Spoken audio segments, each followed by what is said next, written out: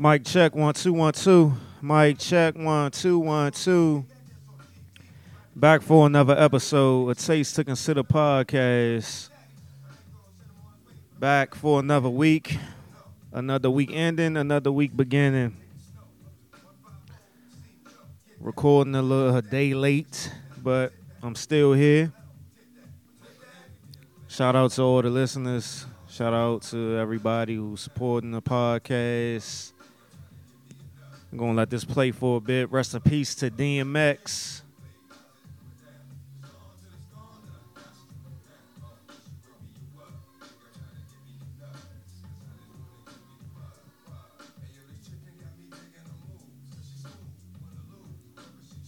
Taste to Consider podcast.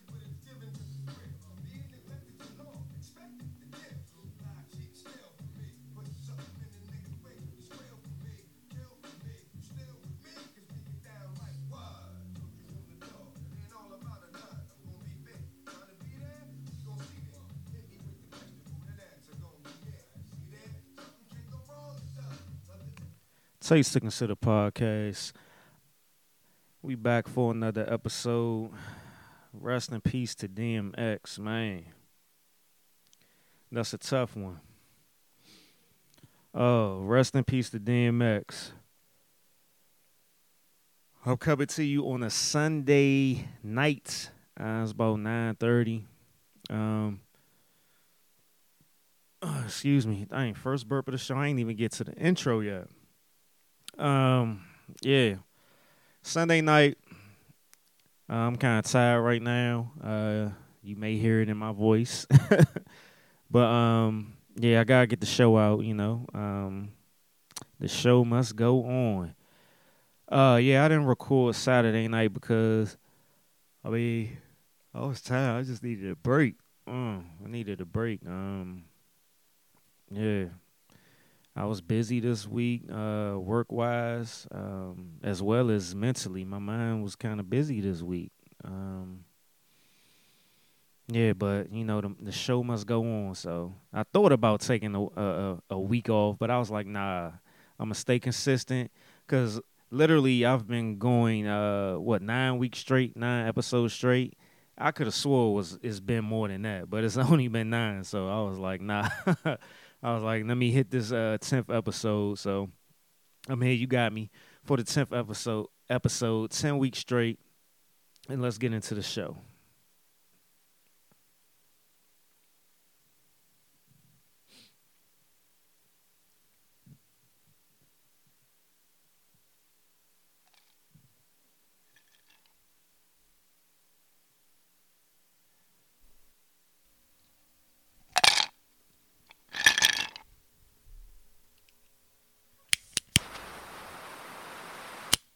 It's a Taste to Consider podcast. I'm your host, Derek Silver, and we're back for another episode. Yeah. As you can see, I'm even starting off a little sluggish.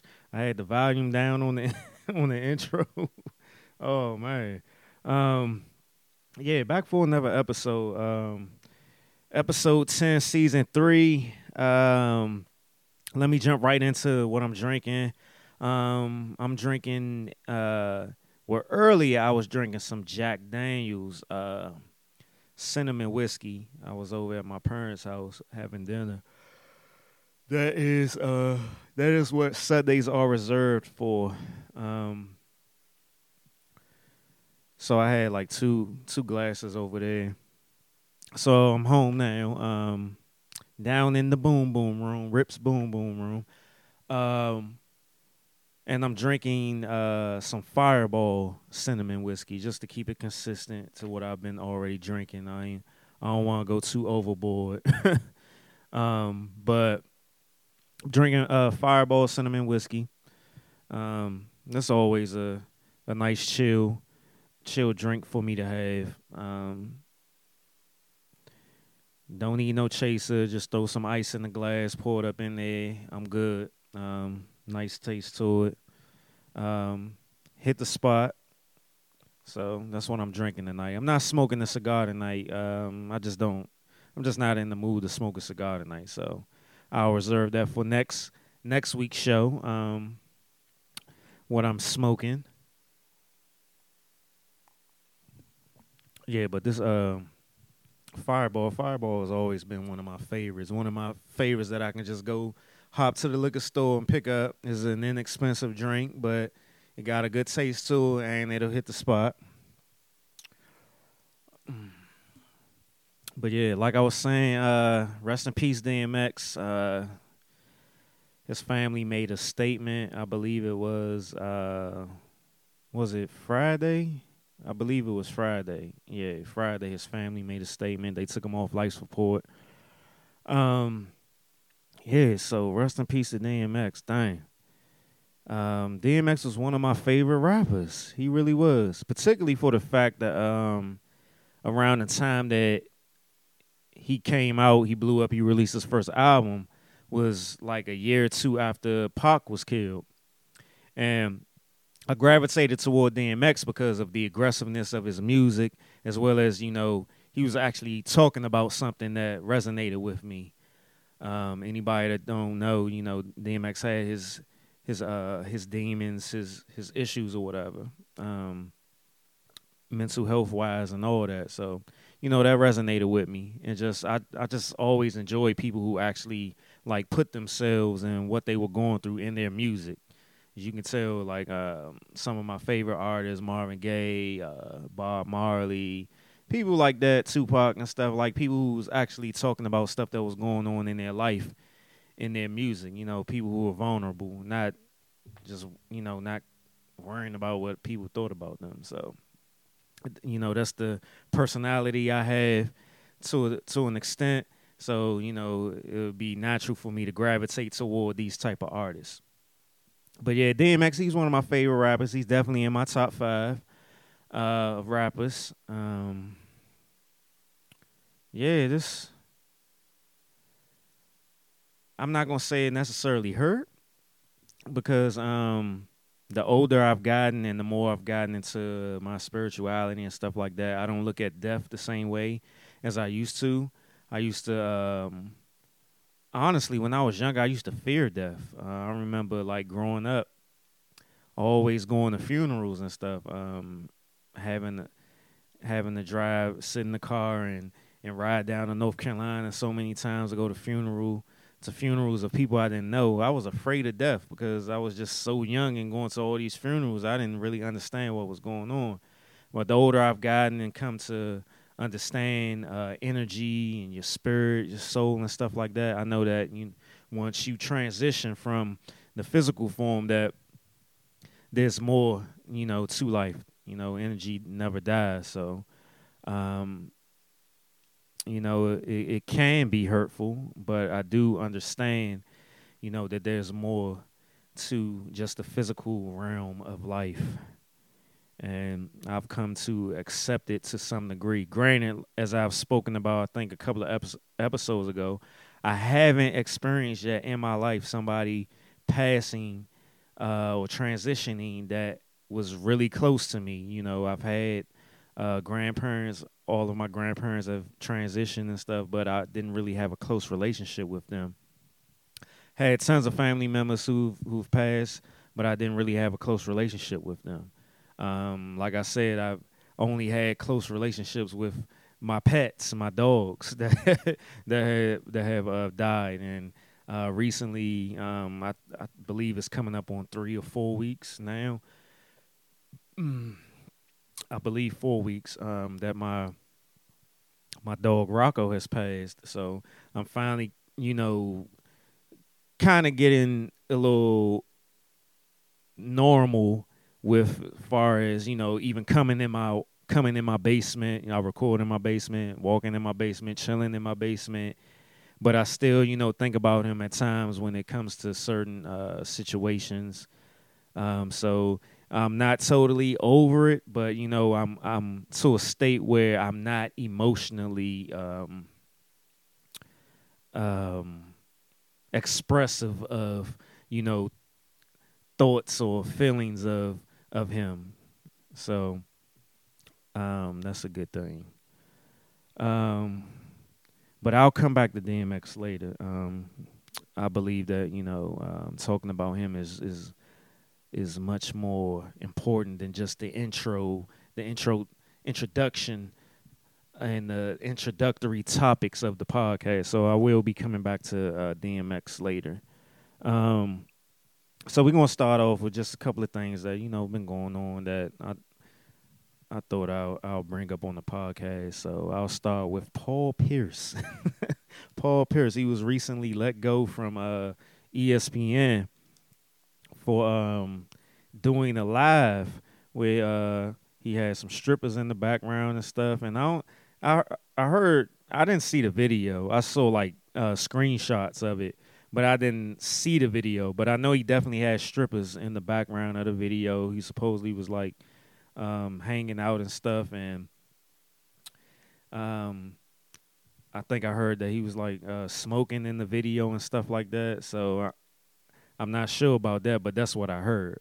But as far as him having the strippers in the background and stuff, yeah, he got let go from ESPN. So I thought that was interesting, just for the simple fact that for one, he should know better. You working for a company that is owned by Disney. um, and I just always look at it like, damn, why did you mess this up? This was like easy money, especially the fact that you recently retired and stuff, and you got your analyst job. That's easy money. You just pop on the show every now and then and give your little analysis of a game or some players and stuff like that. And I guess he forgot the wording in his contract, because I'm sure that's why he got fired, because of something that was in his contract, or morality clause, or something like that was in his contract. But I just look at these situations like, man, damn. Some black people just love to be seen in certain situations, as opposed to keeping some sort of comfortability in their life, or you messing up a good thing because you just want to be seen to be down, or to be in the mix, or be cool or something like that. And I'm like, damn, you kind of effed up a good situation there, because you wanted to go on live and show that you was hanging out with some strippers and smoking some weed allegedly, something like that. So damn, that sucks. Paul Pierce wasn't necessarily one of my favorite players in the world. I respect this game, but I don't like his I didn't like his basketball game. But I mean, damn, what can you do? That's crazy. What else? Got my notes and my outline. Let me make sure I don't miss nothing, because I'm always missing something each episode, because once I get going, sometimes it's just like I forget about what I had written down or planned out. All right. Yeah, so moving along, just talk about the Derek Chauvin trial, the officer who killed George Floyd by putting his knee on the back of his neck. So it was confirmed, a pulmonary expert confirmed that George Floyd died from a low level of oxygen, causing damage to his brain. And that pretty much supported previous testimony, that's been laid out there, saying how George Floyd died from Derek Chauvin's damn knee on the back of his damn neck. So the defense was arguing that George Floyd was resisting by saying he can't breathe, which is crazy, but not surprising that they would come out and say that. And the defense was trying to say that he was trying to argue that Derek Chauvin's weight wasn't fully on George Floyd's neck and all that other stuff. But we seen the video, we know what the hell's going on. So it's just a matter now, I don't even, like, it's just crazy how all this is going. This whole situation reminds me of the Rodney King situation. Period. Just by the fact that we have the the killing on video. We have it on video. Just like back then with Rodney King, we had the beating on video. And you know, back then the officers got off. I'm not sure Derek Chauvin will get off, but I'm not sure that he will get the maximum sentence. And then we don't know what's going to happen to the other officers that were there that day. It's just, I still haven't been watching the trial. By the way, I'll see the updates on social media, and my brother also sent me some stuff this week about what was going on. But one thing that did kind of tie into this whole situation that came up this week that I did see on social media was it was a body cam of a traffic stop where these two police officers pulled over an active military person. He's an Army lieutenant. And he was driving home in his car. He got pulled over, and they wanted him to get out the car. Particularly, this one officer was doing speaking all the commands. And what was pissing me off about watching the video was just how angry that officer was. He was just acting like a little bitch. How angry he was and the commands that he was giving. And then at one point, the Army lieutenant, he said that, I'm afraid to get out the car. And then the officer said, you should be. He literally said this on the body cam video. And it was like, I felt like the officer was and this is like almost every incident that I've had with an officer. They try to dominate you, and if you give them any type of attitude or anything like that, they get to the point where they get so angry and they try to dominate you even more and humiliate you and stuff.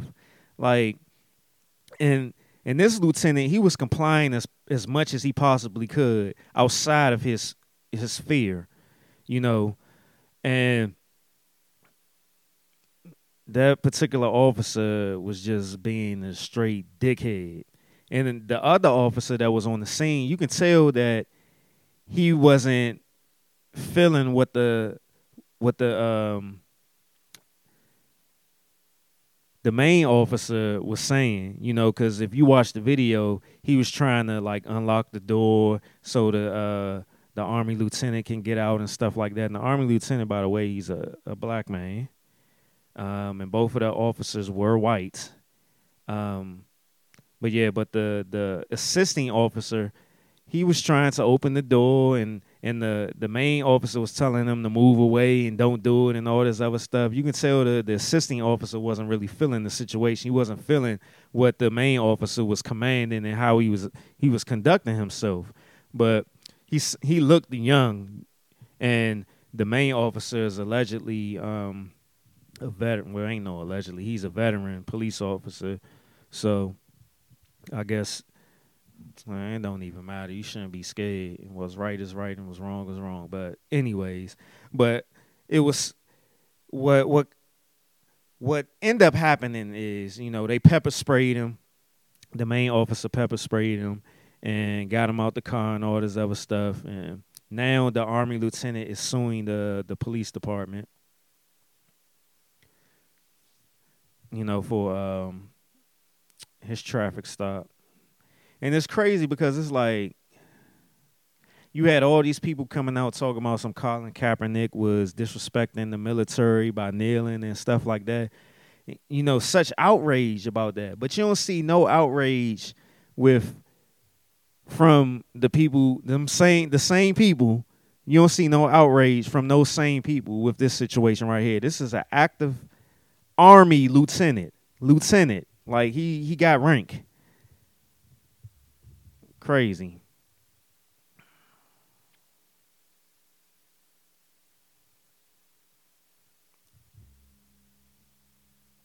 But last episode I talked about the the vaccines, and I said I wasn't gonna talk about it no more. And I was serious. I'm not gonna talk about it no more as far as my opinion. But I'm still going throw some stuff out there that I've seen. And these are not my opinions. This is just stuff that I've seen that I've thought was interesting and should be shared. So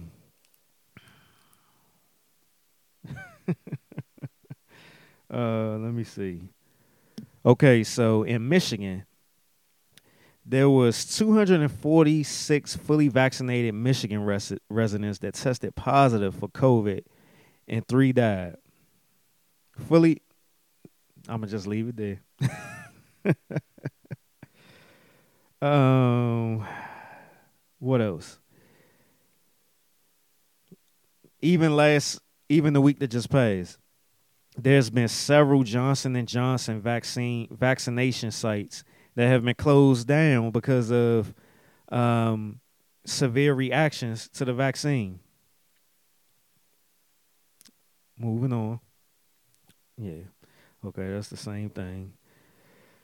2 vaccine sites closed after adverse reactions.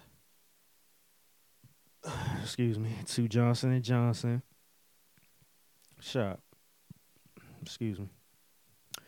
Pfizer and Moderna COVID-19 vaccines offer protection against COVID-19 for 6 months. Booster shots will likely be needed after 6 months, and this was reported by ABC 7 Chicago.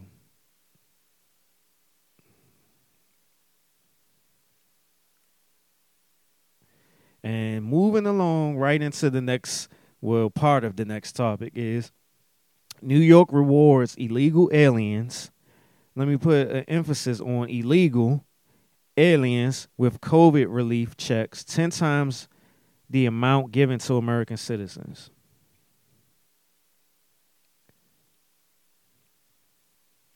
And the amount of those checks are is $15,600. $15,600 to illegal aliens, also known as illegal immigrants. Emphasis on the word illegal.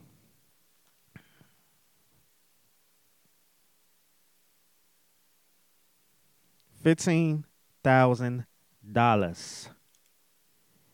$15,000. And recently, the White House press secretary, during one of the press conferences, she came out and said that let me play it right now. Let me just go ahead and play it.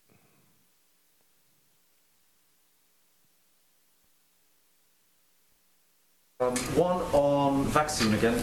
Is there any thought being given to a federally organized vaccine passport of some kind? Does the president see that maybe as some kind of tool that could be used, or would he lean more on the side of people who have raised objections over privacy and so on? Well, let me be very clear on this. I know there's been lots of questions. The government is not now, nor will we be supporting a system that requires Americans to carry a credential. There will be no federal vaccinations database and no federal mandate requiring everyone to obtain a single vaccination credential. As these tools are being considered by the private and nonprofit sectors, our interest is very simple from the federal government, which is Americans' privacy and rights should be protected, and so that these systems are not used against people unfairly. There is a movement, as you know, in the private sector to identify ways that they can return to events where there are large swaths of people safely in soccer stadiums or theaters, and that's something that that's where the idea originated, and we expect that's where it will be concluded.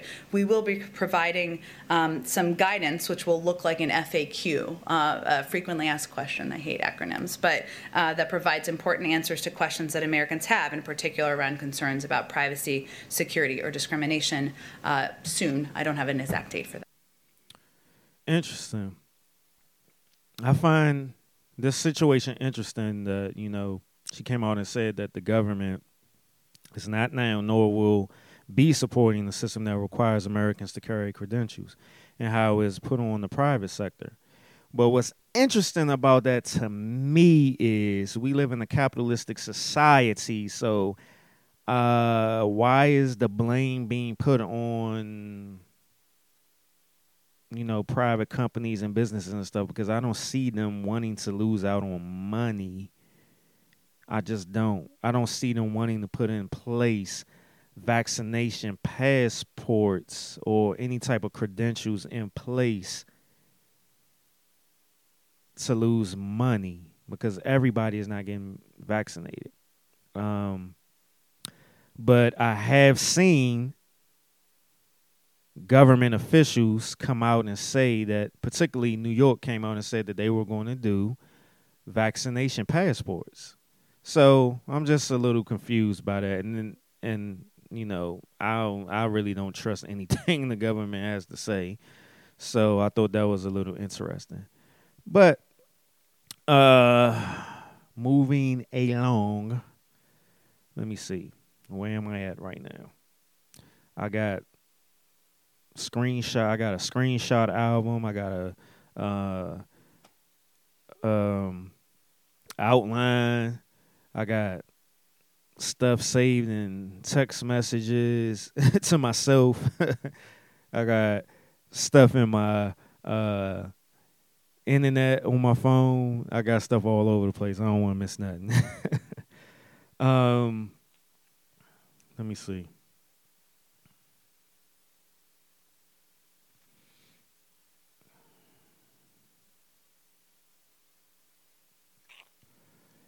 Okay, so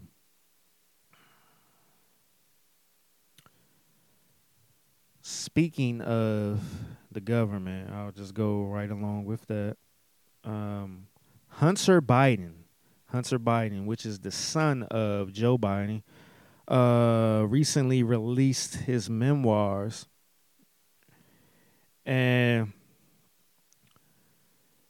it's considered a tell-all memoir, and he released it last Tuesday. And what was interesting about that was, he in that memoir he talks about his drug usage and all that other stuff. But there's been articles out about the stuff that he left out of his memoir, which is how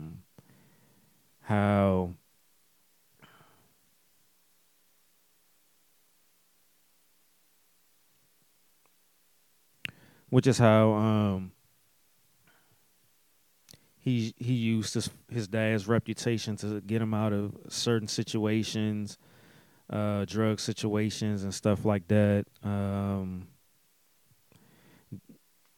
Dodging any type of criminal charges against him, dealing drugs, having relationships with drug dealers, prostitutes, multiple run-ins with the law. Even at one point, he had his own back in 2018, doing like some illegal activities with drugs and prostitutes. He was being guarded by a Secret Service agent.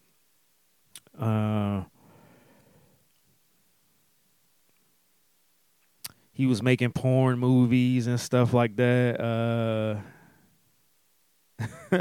It's just a whole bunch of crazy stuff. So, and the talk has always been out there about, Hunter Biden and all the illegal stuff that he's been into and stuff like that, and how, his dad was so big on, crime and drugs and stuff like that, but his own son was, just having that party.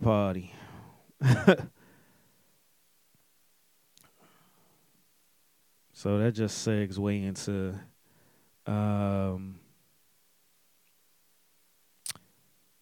more news when it comes to Biden. So, Joe Biden, I already brought up the fact that in New York that they will be giving $15,600 to immigrants, illegal immigrants.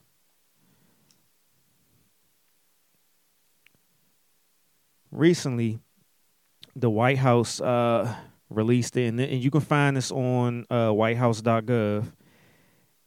The White House,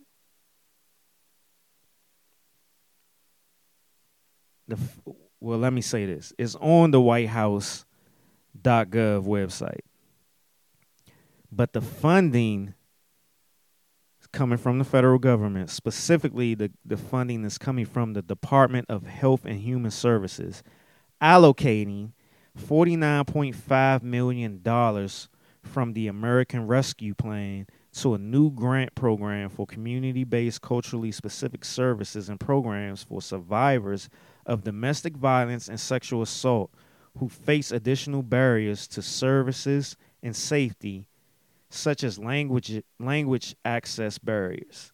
This program will expand services to domestic violence survivors from Asian, American, Native Hawaiian, and Pacific Islander communities.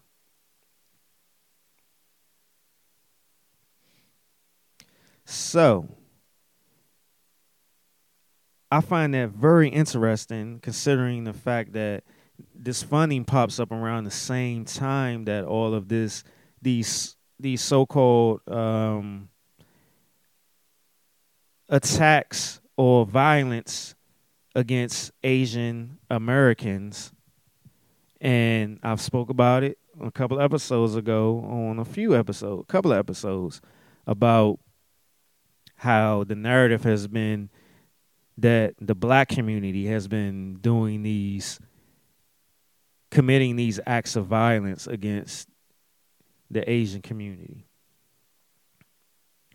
The Democrats seem to be helping every demographic besides the black people who won them the election as well as the Senate majority.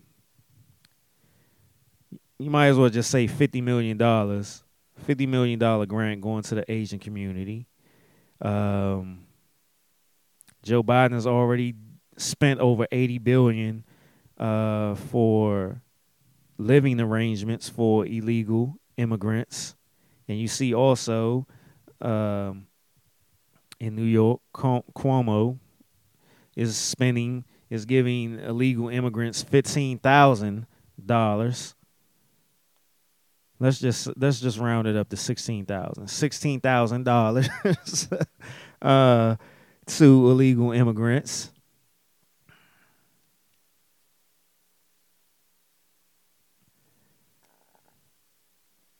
Excuse me. But I mean, like, this is wild. Y'all don't, I mean, like, and what's crazy about it is you have all the people who voted for Biden and Kamala and stuff. They just defending this. They actually a lot of them are being quiet. They have been quiet since all of this stuff been coming out. But like, this is the stuff that, like, I've been talking on around the election time and stuff. Like, we did all of this talking. One in Kamala, one in Biden. Basically everything that people was afraid Trump was going to do, Biden is actually doing it. Like, he really is. If you take a look at all the stuff that he's doing when it comes to helping out every demographic, some of the stuff that has been popping up the past couple of weeks when it comes to rights, Second Amendment rights and stuff like that, he is doing that. Like, it's like people are just turning a blind eye towards the stuff that he's doing. Biden's administration. It's just crazy. It's like, if anybody don't know what the HR 40 bill is, the HR 40 bill is also known as the Commission to Study and Develop Reparation Proposals for African Americans Act.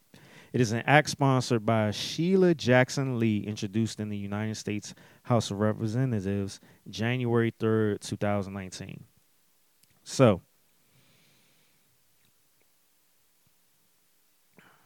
That's out there, right? You have this Asian hate popping up, going on out of nowhere. And without no act of Congress, no talking to them, no studies, no deliberations, no nothing. They just pop up and give them $50 million. No talks, no studies, no nothing. They pumping out $80 billion for illegal immigrants. But now, this HR 40 bill has been out there since 2019, right? So now they saying that they have to do a further study into this HR 40 bill to see if, so-called African Americans or black people deserve reparations. But without no executive order, no nothing, they was able to just pump out this money for the Asian community and the Hispanic community.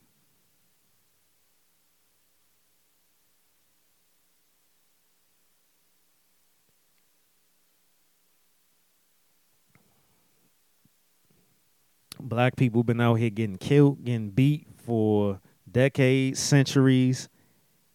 But soon as the Asian community get some attacks on them and stuff like that, then the government rushed to their rescue. But we can't get nothing. It's to the point where even if a police officer, a white police officer, a white person, anything does any type of violence against a black person, it isn't even automatically classified as a hate crime. It's always classified as something else. They have to investigate if it's a hate crime. But when it comes to the Asian people getting harassed or some type of violence committed towards them or anything like that, it's automatically labeled as hate. Automatically. Without any type of discussion, nothing. It's automatically labeled as hate.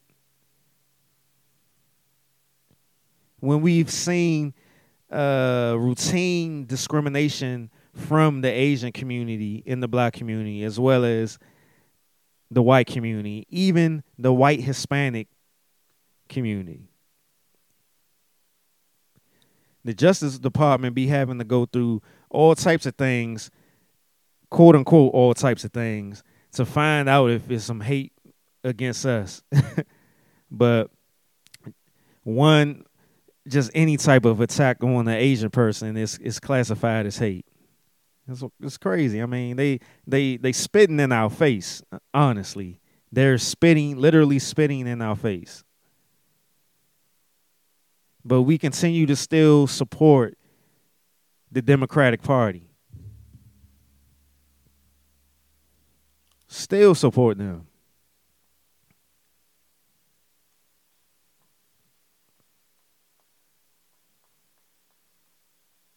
They jump to the rescue of other countries before they do anything for us.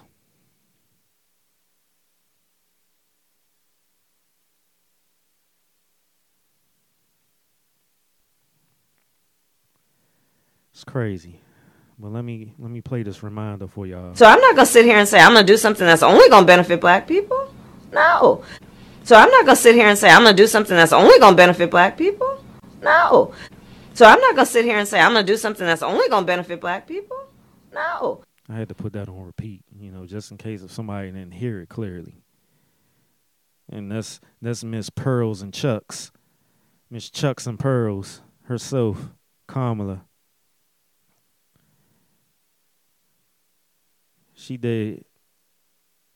said that in the interview. But they sure as hell doing a lot for the Asian community and these illegal immigrants. They don't want people to go to, I said I wasn't going to talk about the vaccine, but damn. They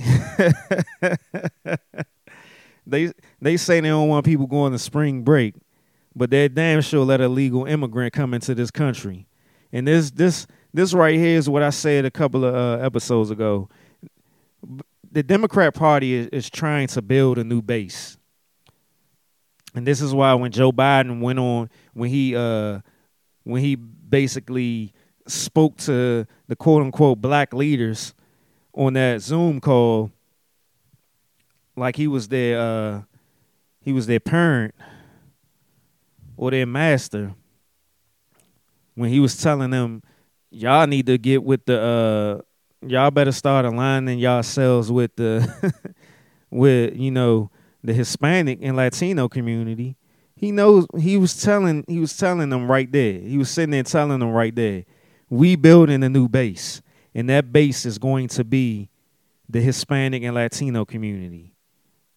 And that's what they're doing. I mean, it's plain as day. That's what they're doing. They're allowing them to come over here, giving them money, giving them perks to build their base, to build a new base.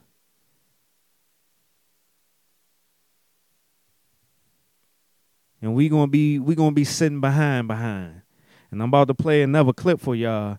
And this is from Dr. Claude Anderson. And this was he did this shit. He said this back in 2015. You mentioned that blacks will be pretty much a permanent underclass in America by the year 2015. Why the year 2015? 2015 because what I've concluded from analysis is that there are going to be a converging of social factors nationally and internationally that's going to place blacks in a permanent status of underclassship. And we anticipate by that point in time, based on all the research that's coming to us, that the next generation of whites is going to be more anti-black than they've been since the civil rights movement. 2, we anticipate by the same token about 86 million Hispanics coming into the United States and about 41 million Asians by that point in time, which is going to kick black folk out of being the minority in the society down to a minority. We've been number 2 in the society for 400 years as a group. We're going to become number 4. And if we have not gotten anything after being number 2 for 400 years, you guess what's going to happen when we become number 4. Because at that point in time, all the new groups coming into America, they're coming in higher than we are because this country operates off of a preferential acceptance program, which means that groups are coming in based on skin color. They're going from the lightest down to the darkest. Light, yellow, brown, black. And that's what our immigration laws are based on. And black folk will not be able to penetrate through those groups to get to the white society when that happens, because those groups owe us nothing. They don't understand our problems, and they are competitive with us, and we don't begin to be a little more aggressive about being in a competitive posture. They're going to eat our lunches. I'm sorry, he didn't say this in 2015. I meant to say that he said by 2015 that all of this was going to happen. And I mean, he pretty much prophesied it. I mean, look what's going on right now. They're giving money to the Asian community, giving sympathy towards the Asian community, and they're doing the same thing with the Hispanic and Latino community.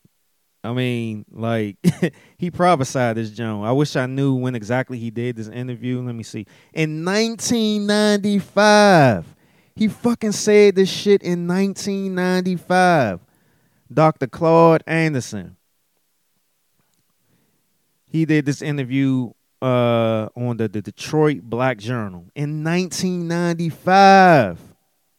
It is 2021. He said by 2015. Man.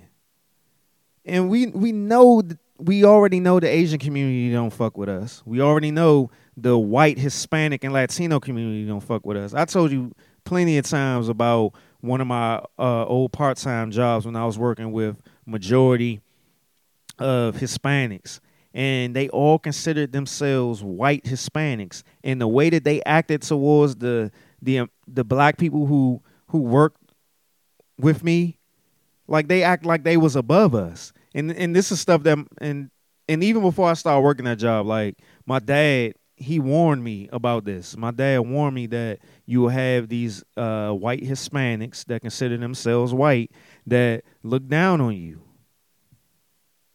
And this is what I'm talking about. Like, the Democratic Party is building their base. They're getting ready to go on an election win run. You know, that's what they That's their goal right now. They're building the base. It's crazy, man. And it's crazy because we be so blind to this shit. We just sitting around just trying to have a good time and all this other bullshit we be doing. Oh boy. But not to worry though, you know.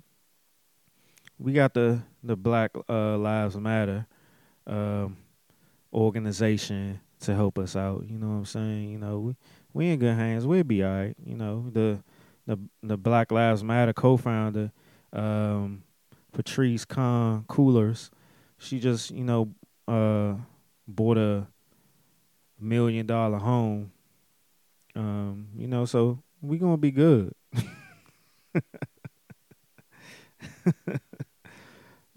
Yeah, we gonna be good.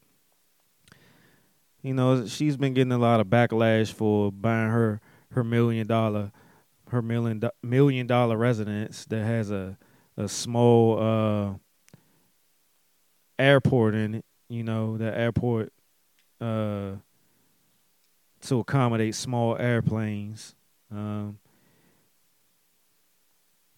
It's a big old plot of land. She got a nice runway for small airplanes, studio apartment on the little ranch and stuff that she got going on. She's getting backlash for it. But, you know, I was just talking about Tamika Mallory and with her endorsements that she was getting from Cadillac and stuff like that. And that's what I'm talking about right here. And it's not to say that you can't be compensated for your work. But when it comes to situations where the distribution of the funds that you're collecting from these fundraisers and stuff like that that's supposed to be helping families victims that, you know, were killed by the police or any type of hate crime or anything like that, and you got the families complaining and stuff, but then you buying $1 million homes and having endorsements and doing poems on the Grammys and stuff like that. And there's some questions that's going to be out there. And then one of the other things that the co-founder is getting backlash for is the fact that she started a for-profit company called Black Lives Matter Global Network. And I'm not sure what they do or what they're going to be doing, but it's a for-profit network. I'm not sure if it has anything to do with like TV, radio, or whatever, but she's getting backlash for that. And we all know that the Black Lives Matter organization has given a considerable amount of money to the Democratic Party. There's been a lot of stuff out there that says that it was the actual organization was founded by the Democratic Party, and they use it to basically funnel money and to fund their party. But, that's just all speculation and rumors and stuff like that. But, I mean, that's what it looks like. And this whole situation, like, you can have this argument that is similar to, like, when pastors are in churches and they got their $1 million homes and their fancy cars, and some of them got planes and stuff like that in these mega churches and stuff.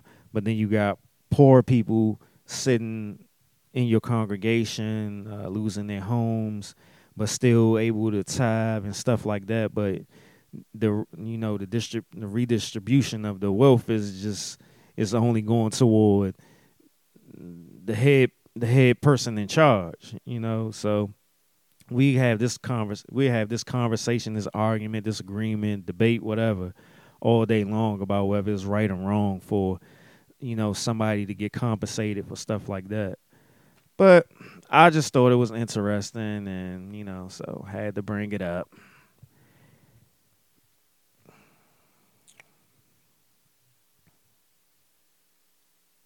Let me see. Am I done with that? The mansion, by the way, is 1.4 million. 1.4 million. Yes.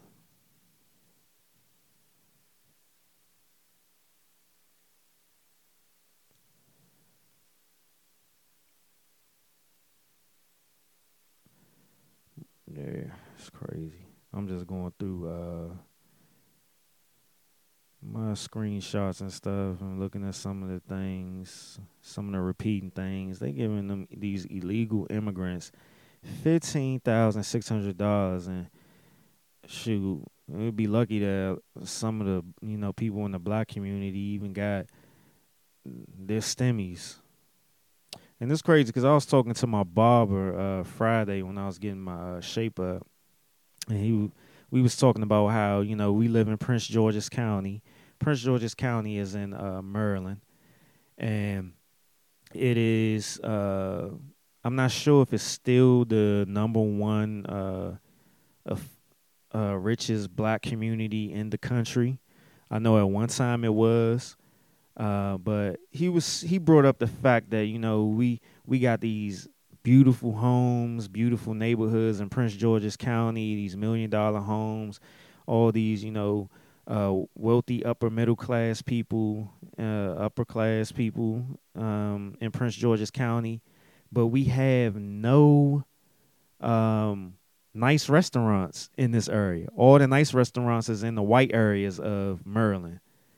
We have is a lot of fast food and carry out type places, but we don't have a lot of fancy restaurants in Prince George's County. What I can think of, the only fancy restaurants we may have in Prince George's County is at the harbor, the National Harbor, or the MGM Casino. But other than that, nope. We gotta go to like Annapolis, Baltimore, Virginia, Northern Virginia, these certain parts of DC to get a nice restaurant. But in Prince George's County, is as wealthy as it is, all we got is fast food and carry out places.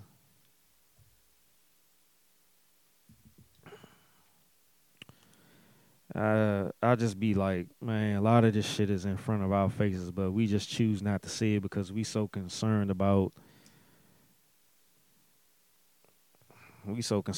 just getting money and trying to look good, or have something over the next black person, or being able to be in a position to rub elbows with our oppressors at times. But yeah. All right. I'm done with that. Let me take a sip.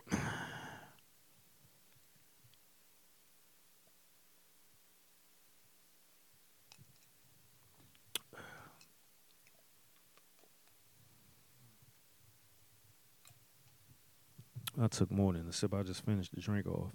So, man, getting into the news of DMX once again. Rest in peace to DMX. Condolences and prayers to his family and friends, and to all the other fans that's out there that's feeling some sort of pain or grief from his passing. And it was kind of a emotional roller coaster these past couple of days when it came around to DMX. First, we had, like, I believe it was, I don't know if it was Thursday,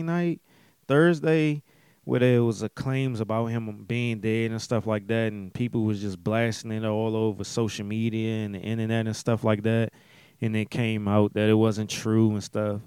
But then Friday, got a statement from his family that's saying that they took him off life support and all that other stuff.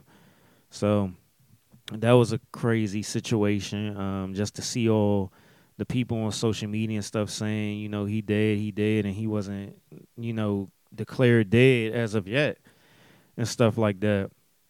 And it was kind of frustrating to me, honestly, because I just looked at it like, people were just followers, and it's just a collect. We just jump on shit. We just like to jump on shit and just to be able to talk about it and stuff like that. Um, but it was interesting because the same time that DMX passed, what's this band name? Prince Philip. He passed as well at the age of 99. And the Daily News, on the front page, they said beloved royal is gone at age 99, the Prince. And the rapper, brilliant but troubled musician, dies at 50. Like, what kind of bullshit is that? And we all know about how corrupt and terrible the fucking royal family is, and they painting this picture of DMX being the flawed one, but the Prince just being so beloved. Oh, this straight bullshit. And then you had another reporter on the New York Post. I forgot her name. It was Sir something. And she wrote that article about DMX's money troubles and all that other stuff. Like, and everybody on social media was just blasting her dumb ass and stuff. Like, you just see how race is just involved in everything. Like, we just can't get around that shit. But moving on, there was a one thing that I thought was real cool. There's a report out there saying that Jay-Z and Beyonce are buying back DMX's masters for $10 million, and they're gonna give it to his 17 kids for free. And I thought that's a cool gesture, particularly for the fact that DMX and Jay-Z had like some kind of misunderstanding or some type of beef when Jay-Z was the CEO of or the president or whatever of Def Jam. And at the time that DMX was there, and DMX then felt like Jay-Z kind of did him dirty in the situation. But so that's a good thing. But just thinking about DMX, man, like DMX like made it cool to be vulnerable. Like, he was a grown ass man being vulnerable out there, crying, doing his concerts and stuff like that, crying doing interviews, saying his prayers. He was crying and stuff like that. He was always transparent about his struggles with substance abuse, the emotional abuse that he suffered from as a child and stuff like that. And it was just like, as I said earlier, like, that type of stuff resonated with me. Just to see that and to hear it in his music.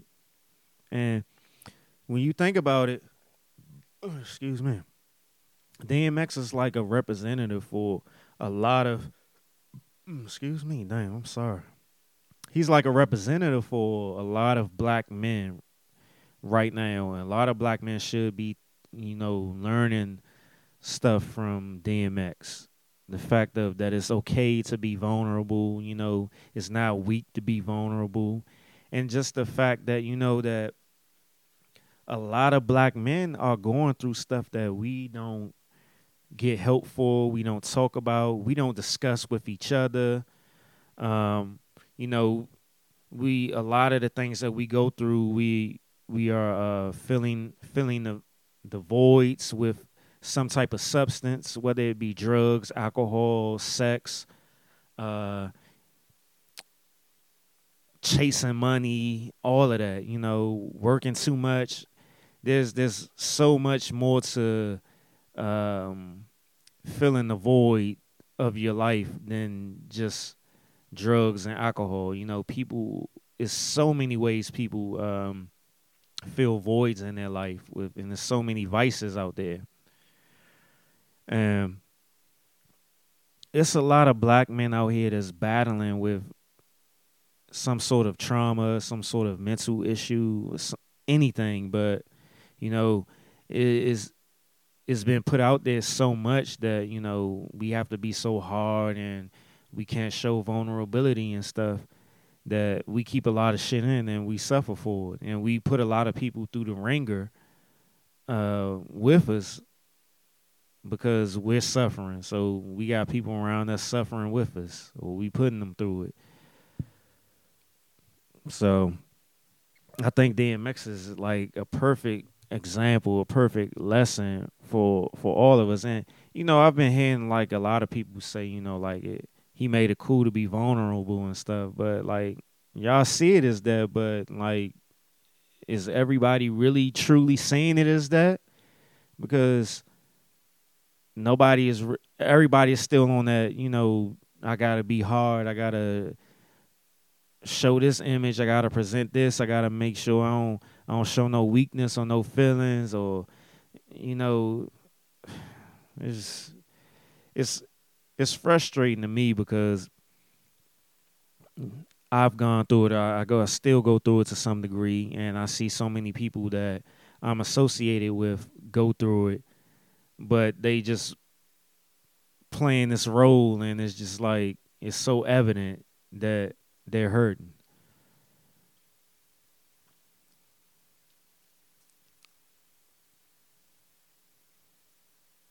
And as I was saying, like just around the time that DMX came out, like it was kind of refreshing because it was just around the time that Tupac passed, and it was like he was feeling that he really was feeling that emotional void in hip hop around the time when stuff started to become shiny suits and bling bling and money, fast cars, and women type shit. It was like DMX came out and he was just him. He didn't care about nobody else or what everybody else was doing. He was just gonna be him regardless, and that's why it was easy for him to be vulnerable. It was easy for him to cry. It was easy for him to say a prayer in his songs, on his albums or whatever, because all he was concerned about was doing him. And it's kind of just sad that he had the demons that he was dealing with. But it's sort of like, in my eyes, it's sort of like, it was part of the plan, because if he wasn't struggling with those demons and stuff like that, he wouldn't have been able to be the example that he was. But DMX will always be at the top of my list of like stars or human beings, period, because of that example of just not being afraid of being vulnerable and being transparent. And then there's just another example of, so many people, particularly black men, that's walking around undiagnosed and untreated.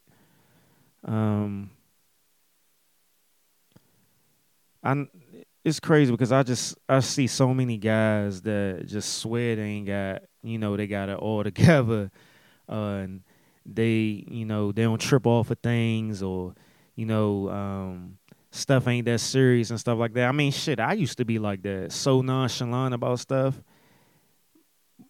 But deep down, it really is, you really hurting and stuff like that. But you play the role for so long that, it just comes natural just to be nonchalant, or just to brush shit off and to say that stuff don't affect you. But not realizing that the anger that you have or the irritability that you have is actually, that's actually showing the the emotional stuff that is being trapped inside of you, being held inside of you, that you're not letting go of.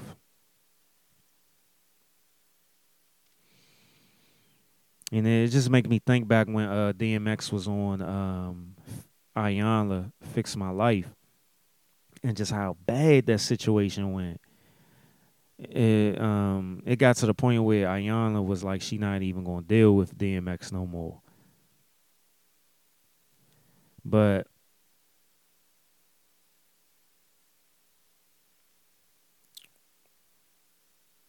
it's difficult for a lot, like just thinking about that episode, it's difficult for a lot of people, particularly men, to be confronted with certain things that they they are doing quote unquote wrong, or they could be doing better. And if they're confronted, it all depends on who they're confronted by and how they're confronted. That it don't always go so well. It really don't. And a couple of things that Ayanna confronted DMX about, it just didn't go well. Um,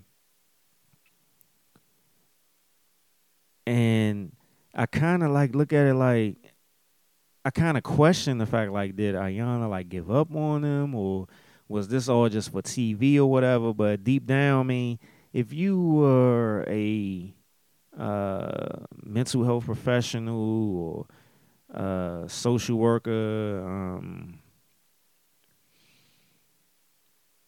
counselor, coach, whatever, that should be something you expect, for people to give you some type of resistance and stuff when they're confronted with certain things, because they may not just they they may not be aware of it yet, or it may be a soft spot in their life where they do feel the guilt of doing wrong and stuff like that, but they just need to be approached in a different type of way for them to see that they can handle the situation in a better way and stuff. Because shit, I've been in plenty of therapy sessions where I didn't like the shit that the therapist was saying, but I'm to the point where I want to heal so bad that I'm open to hearing a different point of view, because I don't always agree with what the therapist says. I definitely don't, but I'm always open to hearing a different perspective.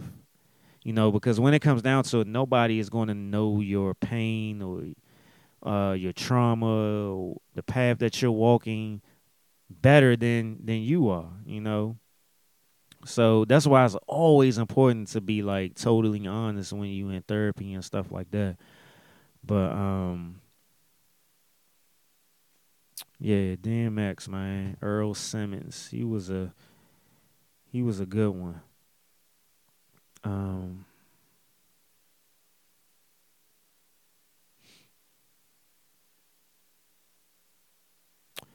yeah, I just keep going back to this, like, fellas, like, black men, we gotta stop just like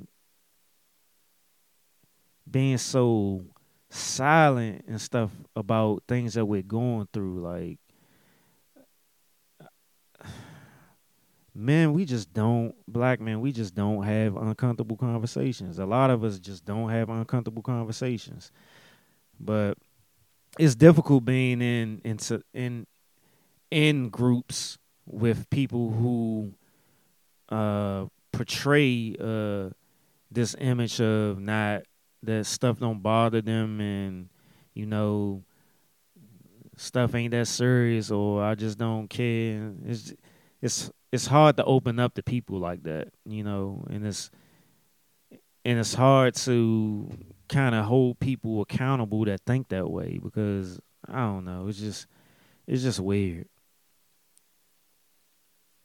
Like, masculinity is just, it's good. It has its positives, but then it has its negatives, just based off of how society has geared masculinity.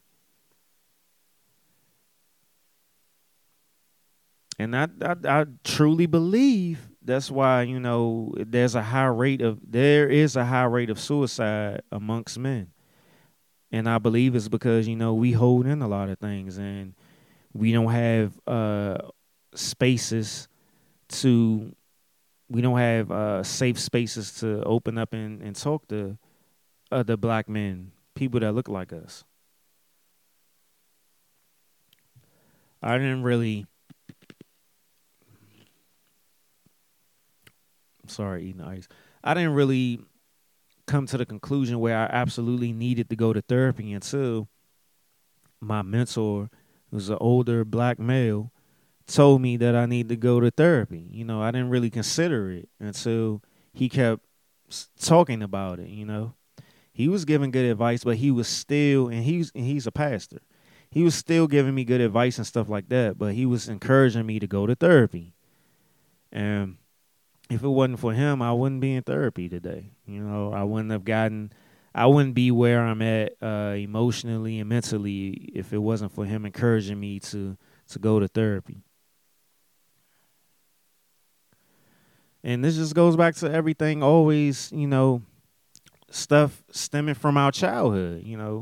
A lot of the things that we're just big ass kids going through the same shit that we went through when we were children, just in a bigger body and dealing with different people. The stuff that the traumas, the traumas, the bad things, all of that. We just repeating cycles. We just straight up repeating cycles.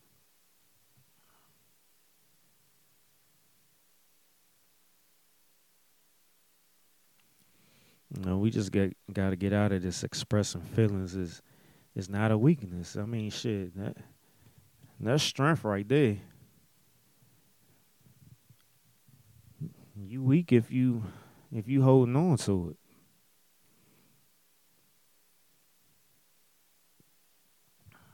And it kind of brings me back, like, just thinking about what was interesting was, like, even before DMX passing and even before he had his heart attack or whatever, I came across a post on social media about social anxiety. And I still deal with social anxiety to a degree.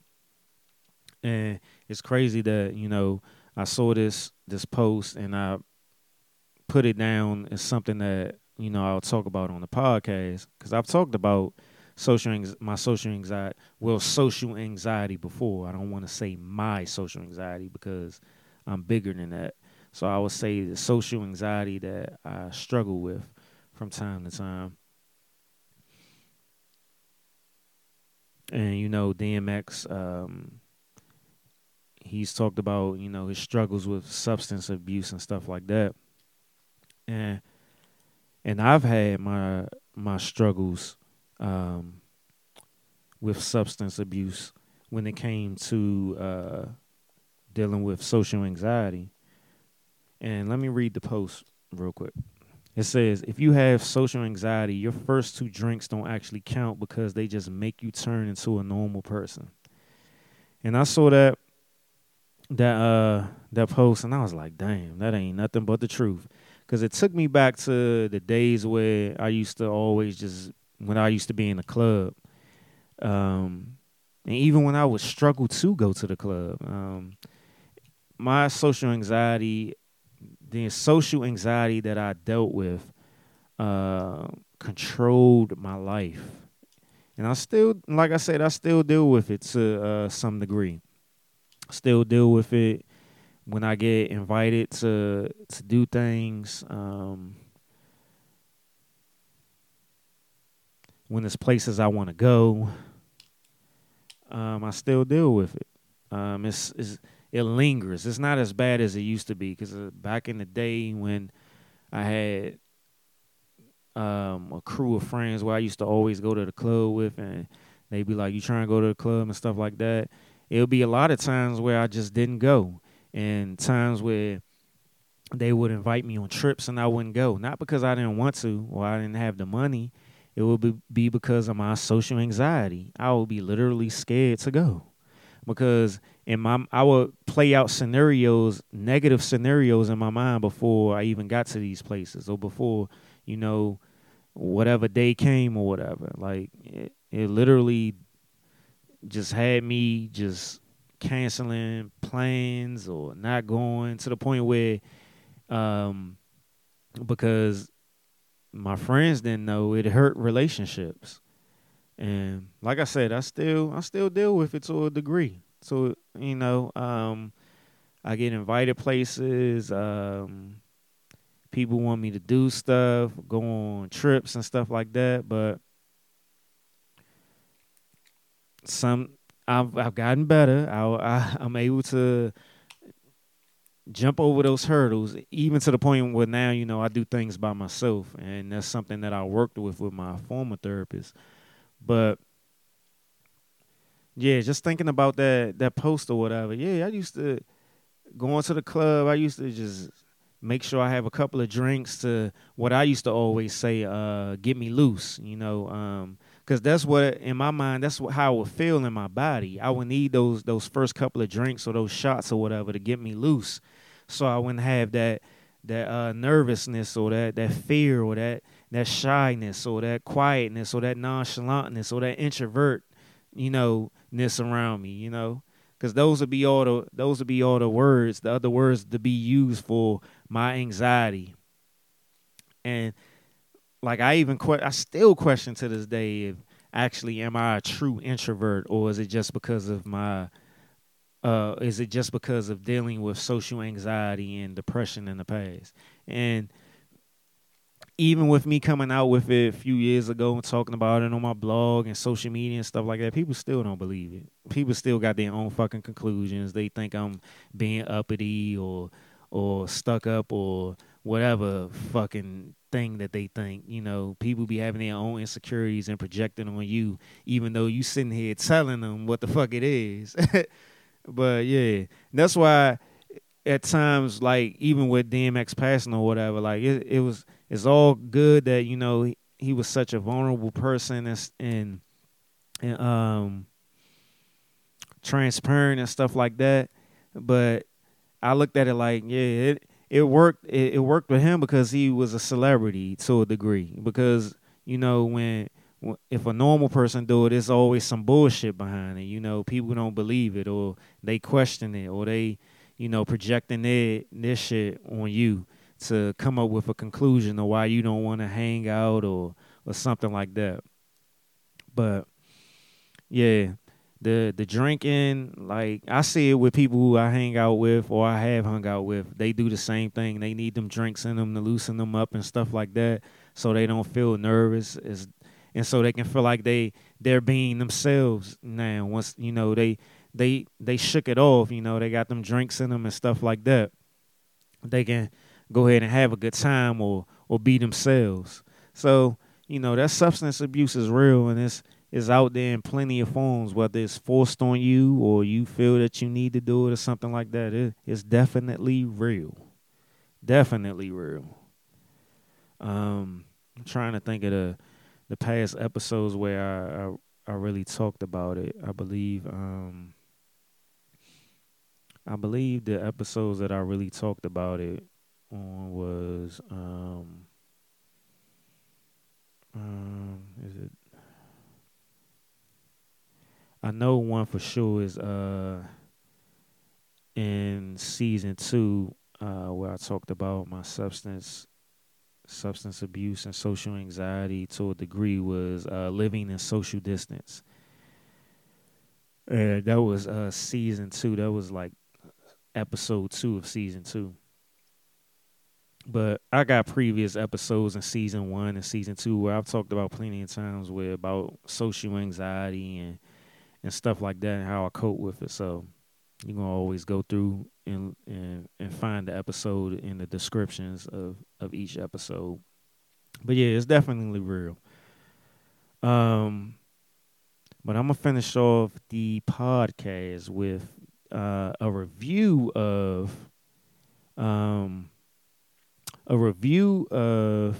the Amazon Prime show Them that was released. When was it released? Friday? Was it Friday or Thursday?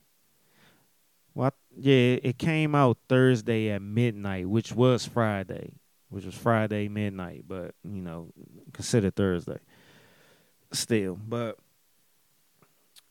it was 10 episodes to the show. I watched all 10 episodes in a day, in less than 24 hours for y'all, so I can review it on the show. So let me start out by saying, so we all know this show is executive produced by Lena Waithe. There's been a lot of controversy about the show on social media with the woke community and people feeling like, this is more, as I said, I think it was last episode, I was like, how I consider is horror trauma horror, or I think that's what I said, trauma horror. But I said I still was gonna watch the show because it was coming from a different angle. It wasn't your typical slave type stuff. It was coming from the angle of a black household moving into a all white community in Compton, California, and it was touching on the angle of real estate and all the things that have to do with real estate and living in an all white community and stuff like that. So it's coming from a different angle as opposed to a slave movie, even though I still looked at it as trauma horror. But I was like, I'm gonna watch it just to see what it's about. So I took a few notes. So I'm gonna run through these notes real quick, talk about the show, and we can end it.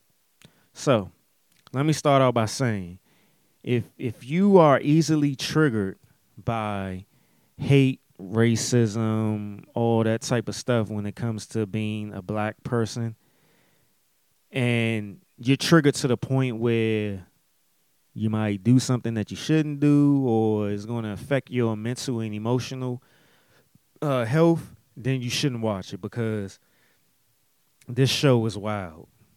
It is wild. It takes you through a lot. Literally, it takes you through a lot. I found myself in the show very angry at times. Well, a lot of anger. I'm just gonna say a lot of anger. It wasn't even at times. A lot of anger. And that was it. But I can see how there could be a lot of different emotions triggered from that. But my main emotion was anger. So, and none of my notes are in any particular order. I took the notes while I was watching each episode, and some in the order of the notes deal with how the episodes went, but at times I had to pause the show when I was just coming up with things that I thought about or that I saw from the show. So a lot of the stuff is surface level stuff. But let me just start out from the top. Okay, so from what I saw from the show is that it spoke to black people's PTSD in areas of, certain areas of society, work, home life, and family. I definitely saw how white people are very threatened by us in this show. Particularly white women. The spotlight was placed on white women a lot on this show and their place in society, particularly home life and family life. There's stuff about self-hatred, wanting to please a white person because of your self-hatred. How white women are very dangerous and have been very dangerous for the black community in the past. And in my evaluation of things and things that have gone on in history, that white women have been the driving force behind a lot of the racism and white supremacy in this country, particularly based off of them manipulating their husbands and the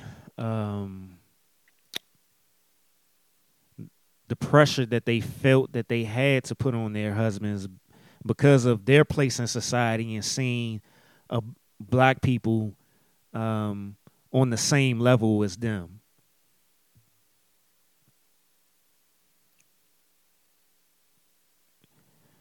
What I also noticed and what I seen that was displayed in the show was just the stresses of racism and how it affects the family and the home life, how it affects, black people's family, the family and the home life, and things not being talked about, tensions between the husband and wife disagreeing on certain things, on, not always being on the same page as far as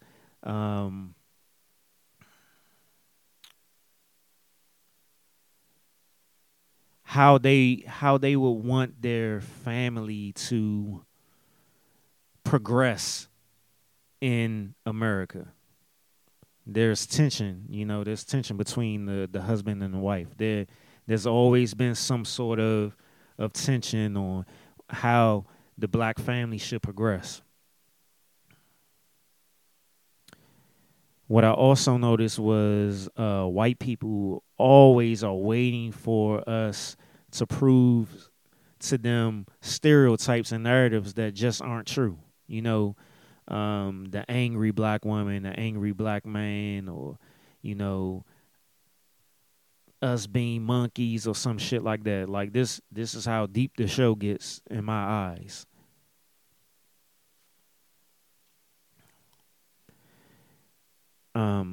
Also, black men not feeling validated unless they were rubbing elbows with, the white man. Speaking to their self-worth, their self-value as a man. How the black women, the black wife in the black family wanted to be, felt more comfortable being with her own as opposed to being in, just sitting in a neighborhood full of white women,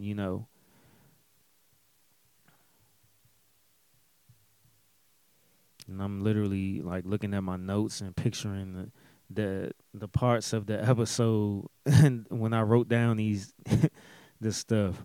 And how, like, seriously, and this just coming from the show, but us knowing it, taking all of this really from real life. White people are the violent ones. They aim to provoke us to be violent. That's why they sit there and call us nigger or do things to try to provoke us to perpetuate those stereotypes and those narratives. So they can feel validated in that. And outside of the surface level stuff that I've already been talking about, I do, like, just based off of certain things that I've seen in the show, is that there's a deeper spiritual presence that is between white people and black people. There's like a war between our spirits, the energies. Like when you think about racism, hate, supremacy, jealousy, all of that, those are energies. And just on a deeper level, it's a war. It's a war of energies. It's literally a war of energies. The imagery of this show will be triggering. Like, just going back to how the show escalated from episode 1 all the way to episode 10. The imagery will be triggering. It really will be. One of the things that I never really paid too much attention to until I seen it on the show was, like, there's a greater fight between women, black women and white women.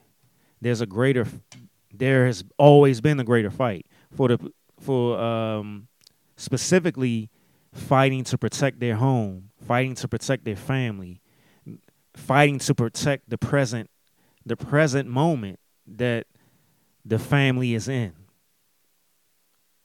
But when it comes to the black men and white men, they're more focused on protecting their image, their status, and their legacy, which is, the future. But then when I was thinking about like those two situations,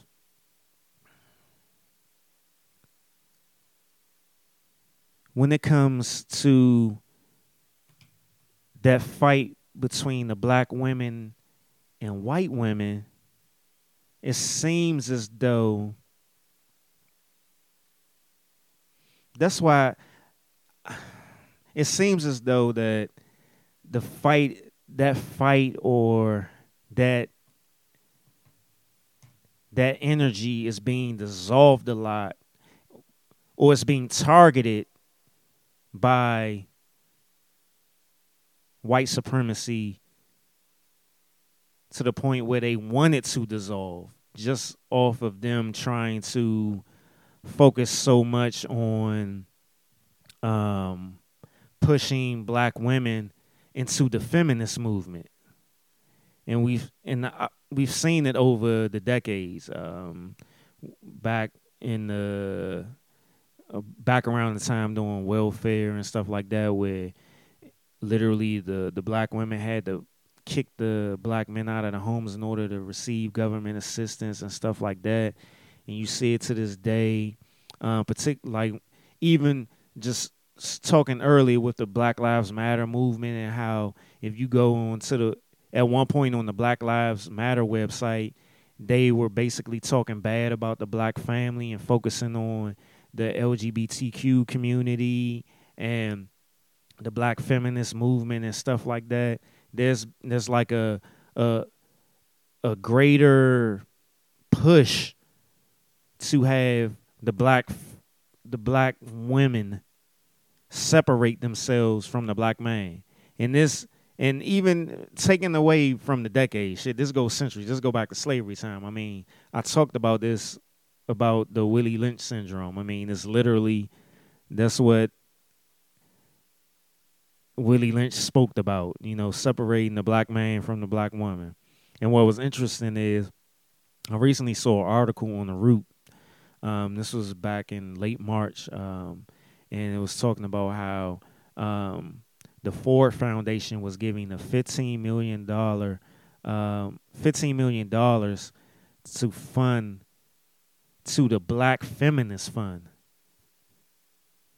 And this is what I'm talking about. It's like corporations, government, stuff like that are really focusing on separating the black women from the black men. They're focusing heavily on this black feminist.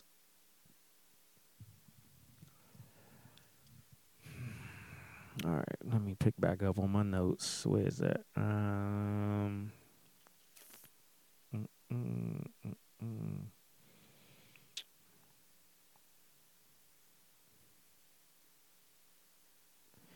And just like with on the show, you have the black family move into the community or whatever. Like being the first black anything, particularly a conscious black person, is so stressful and can have so much pressure on you because you feel as though you have to do so well in order for all the other black people to be included into that space or whatever. So you just feel so much pressure and so much stress on you. One of the things I definitely thought was weird about the show was when I would see the viewer discretion of the show, they would never put anything on there. Well, at least I didn't see. I'm not, I may have missed it, but the times that I checked and paid attention, the viewer discretion would never put anything on there about hate or racism. And I thought that was interesting. The show also highlighted, I already said how, they were coming from a different angle. It just wasn't a slave movie and stuff like that. They went into real estate and stuff.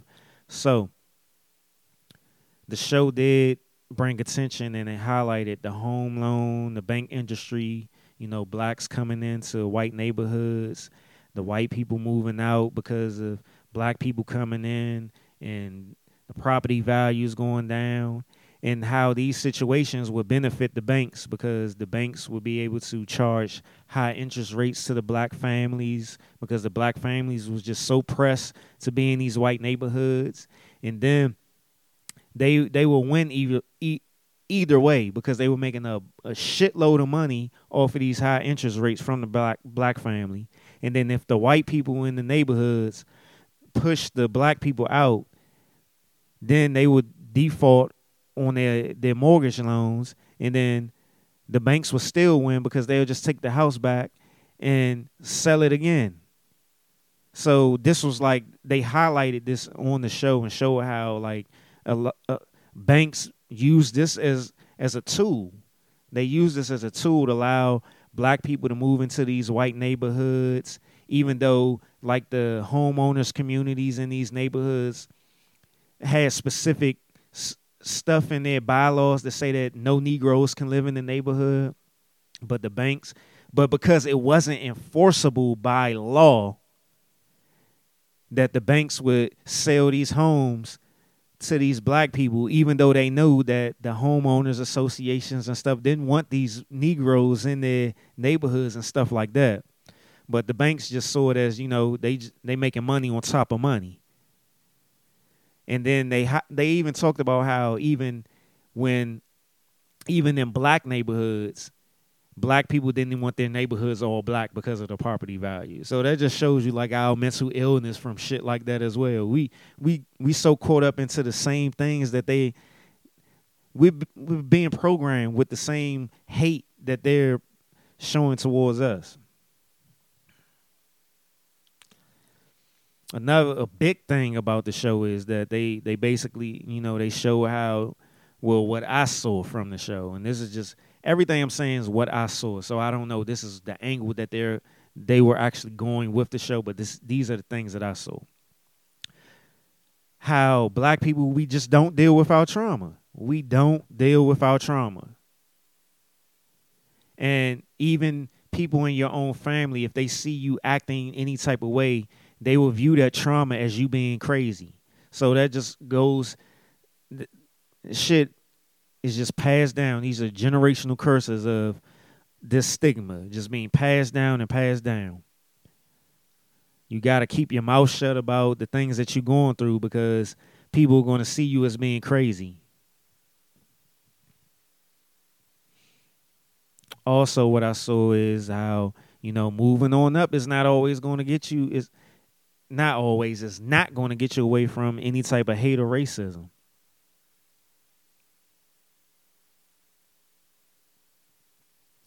Black people, we battle demons within that helps. We use certain things, particularly what I'm talking about with what I talked about with the substance and stuff. We battle these demons within, and we find ways to cope with these demons. And it gets to such a bad point where you holding this stuff in to the point where you get to that end where you're rebelling.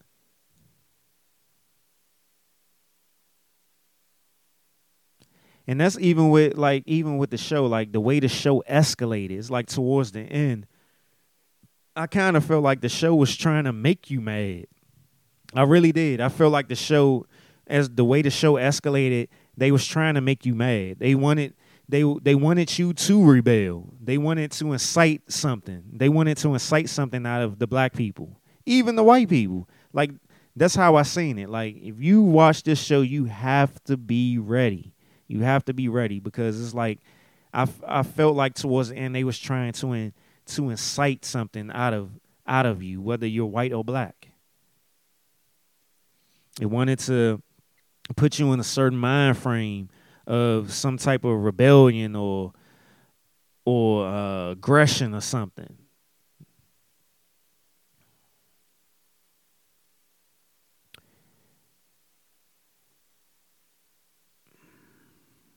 White people really do fear black people.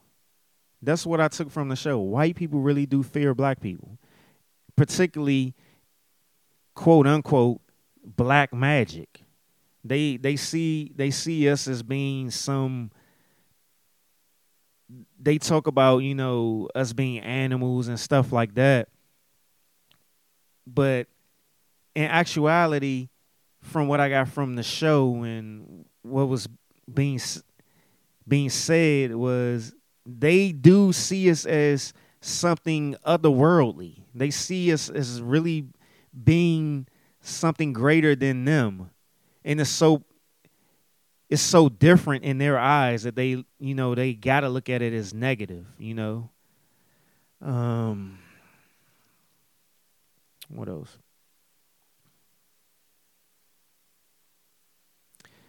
Yeah, and there's a misinterpretation of religion. From what I got from the show, religion has never been good to black people, no matter what we think. Religion hasn't been good to us. It's been used against us forever. I feel like that was highlighted in the show. I really do. And I know a lot of people are going to take some type of people ain't going to like me saying that, but religion ain't been good to us. It just hasn't. Religion ain't been good to us. People underestimate the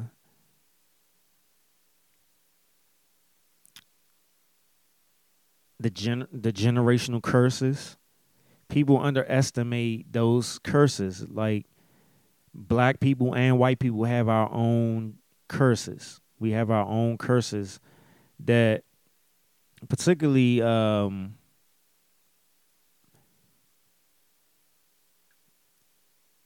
when you talk about racism, hate, ignorance, all that shit is a curse passed down, and we're all suffering from it.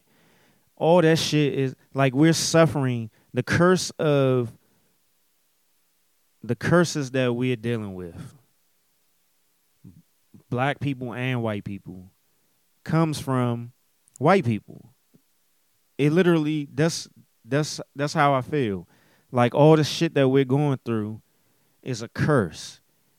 It's generational curses passed down, and we're dealing with it because of white people, because of racism, hate, and ignorance. It's a curse passed down, and we're all suffering from it.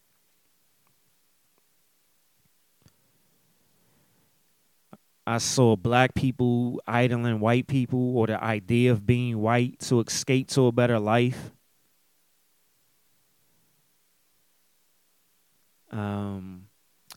In the end, I mean, it was all about dealing with trauma, PTSD, and mental illness as a whole around racism, hate, ignorance.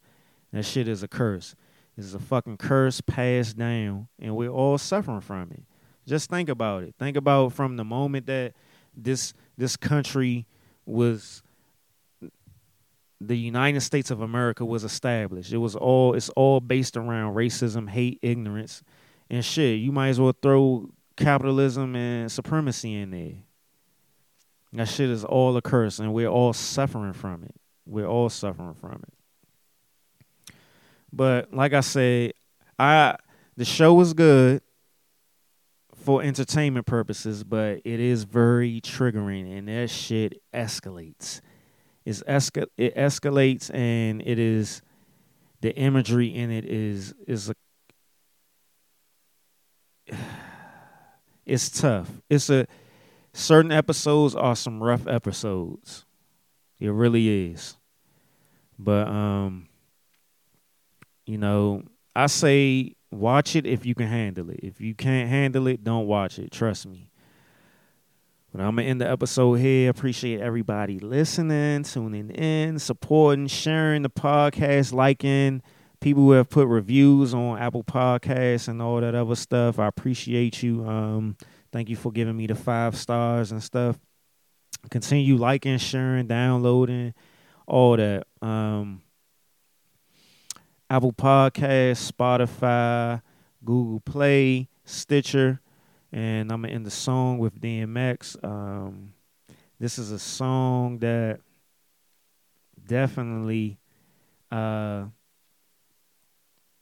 me through a lot of tough times when I was dealing with depression. I'm pretty sure it's gotten other people through plenty of tough times, but this is Slippin' by DMX.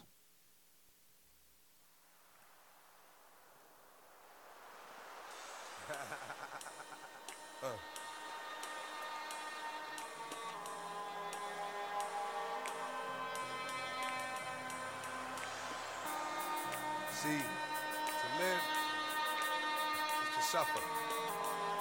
To survive, well, that's to find meaning in the suffering. Hey yo, I'm slipping, I'm falling, I can't get up. Hey yo, I'm slipping, I'm falling, I can't get up. Hey yo, I'm slipping, I'm falling, I got to get up. Get back on my feet so I can tear. Hey yo, I'm slipping, I'm falling, I can't get up. Hey yo, I'm slipping, I'm falling, I can't get up. Hey yo, I'm slipping, I'm falling, I got to get up. Get back on my feet so I can tear. I've been through mad different phases, like mazes, to find my way.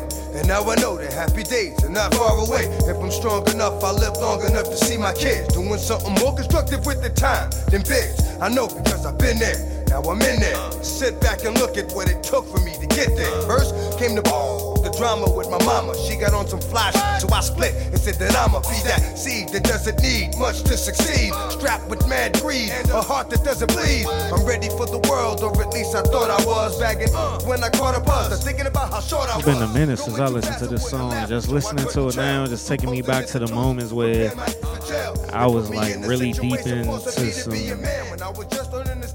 crazy shit mentally and emotionally, and I didn't think that I was gonna get through it to the point where I'm listening to the song now and my eyes is kind of watering. I'm kind of like feeling the emotions come back up because this song is real right here.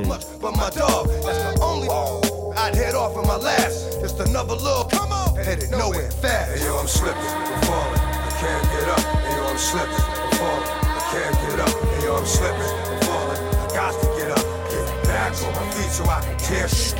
Yo, I'm slipping, I'm falling, I can't get up. Hey yo, I'm slipping, I'm falling, I can't get up. Hey yo, I'm slipping, I'm falling, I got to get up. Get back on my feet so I can tear shit. That ain't the half.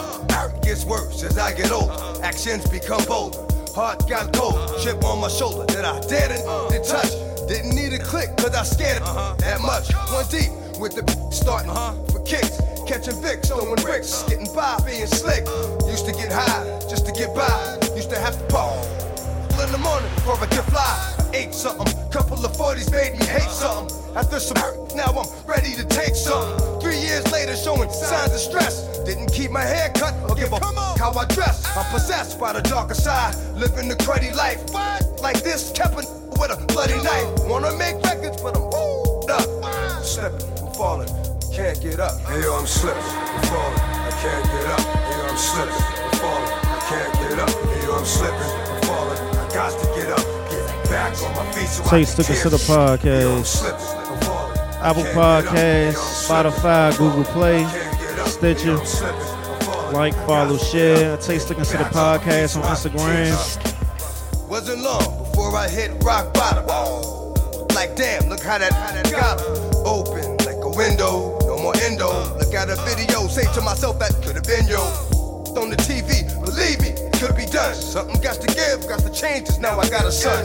I got to do the right thing for shorty, and that means no more getting high, drinking 40. So I get back, looking tight, slick again. Fake, jump back on my again. Nothing but love for those that know how it feel, and much respect to all my kept it real. It's strong, kept it from doing wrong. Who they is, and this is your song. And to my boo, who stuck with it, I do. All the bullshit, you'll get yours because it's due. Hey yo, I'm slipping, I'm falling, I can't get up. Hey yo, I'm slipping, I'm falling. GreatestIamblog.com, mental health blog, Instagram greatest.i.am.blog. Can't get up, hey yo, I'm slipping, I'm falling. I can't get up, hey yo, I'm slipping, I'm falling. I got to get up, get back. back on my feet so I can tear shit. Can't get up. Got to get up. States to Consider podcast.